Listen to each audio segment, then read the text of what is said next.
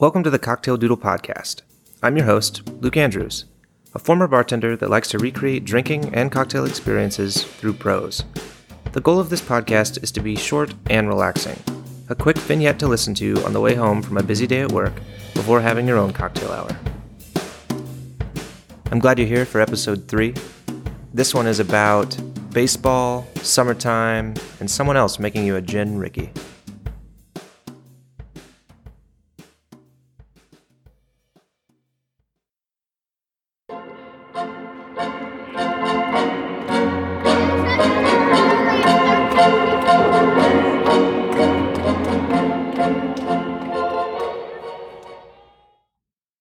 The grill was warming up, and the ball game had taken an annoying turn after a bobbled ball in the outfield.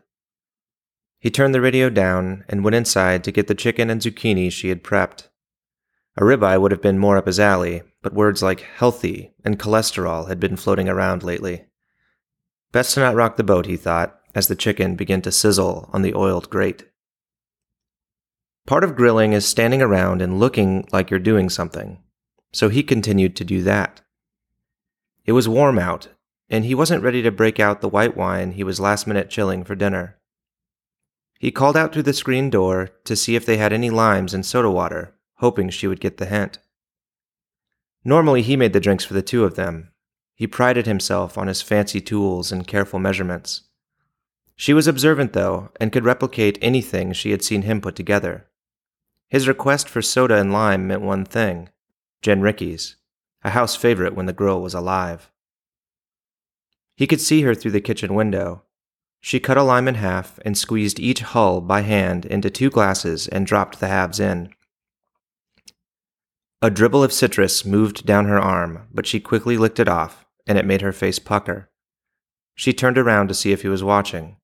He quickly pretended to be interested in the grill and what the announcer had said about the previous play. Over the radio, he could hear the clink of ice filling the glasses, then the glub, glub, glub of gin pouring and the hiss of soda water opening. She brought the drinks out with a smirk of accomplishment. The bubbles tickled his nose on the first sip. He mentioned how healthy a gin Rickey was and tried to wriggle out of having a salad with dinner. Not buying it, she clinked his glass and went back inside to wash the lettuce.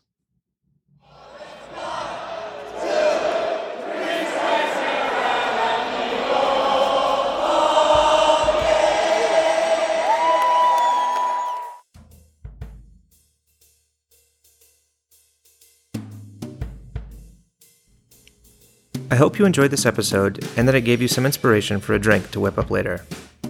You can reach me by emailing luke@cocktaildoodle.com if you have show ideas, disagree with anything I've said, or you just want to say hi. I'd appreciate it. You can also message me on Instagram @cocktaildoodle if that's easier. I may even answer your questions here. You can find show notes, a doodle of the drink, and cocktail recipes at cocktaildoodle.com. Please leave an iTunes review if you enjoyed the podcast and want to learn more.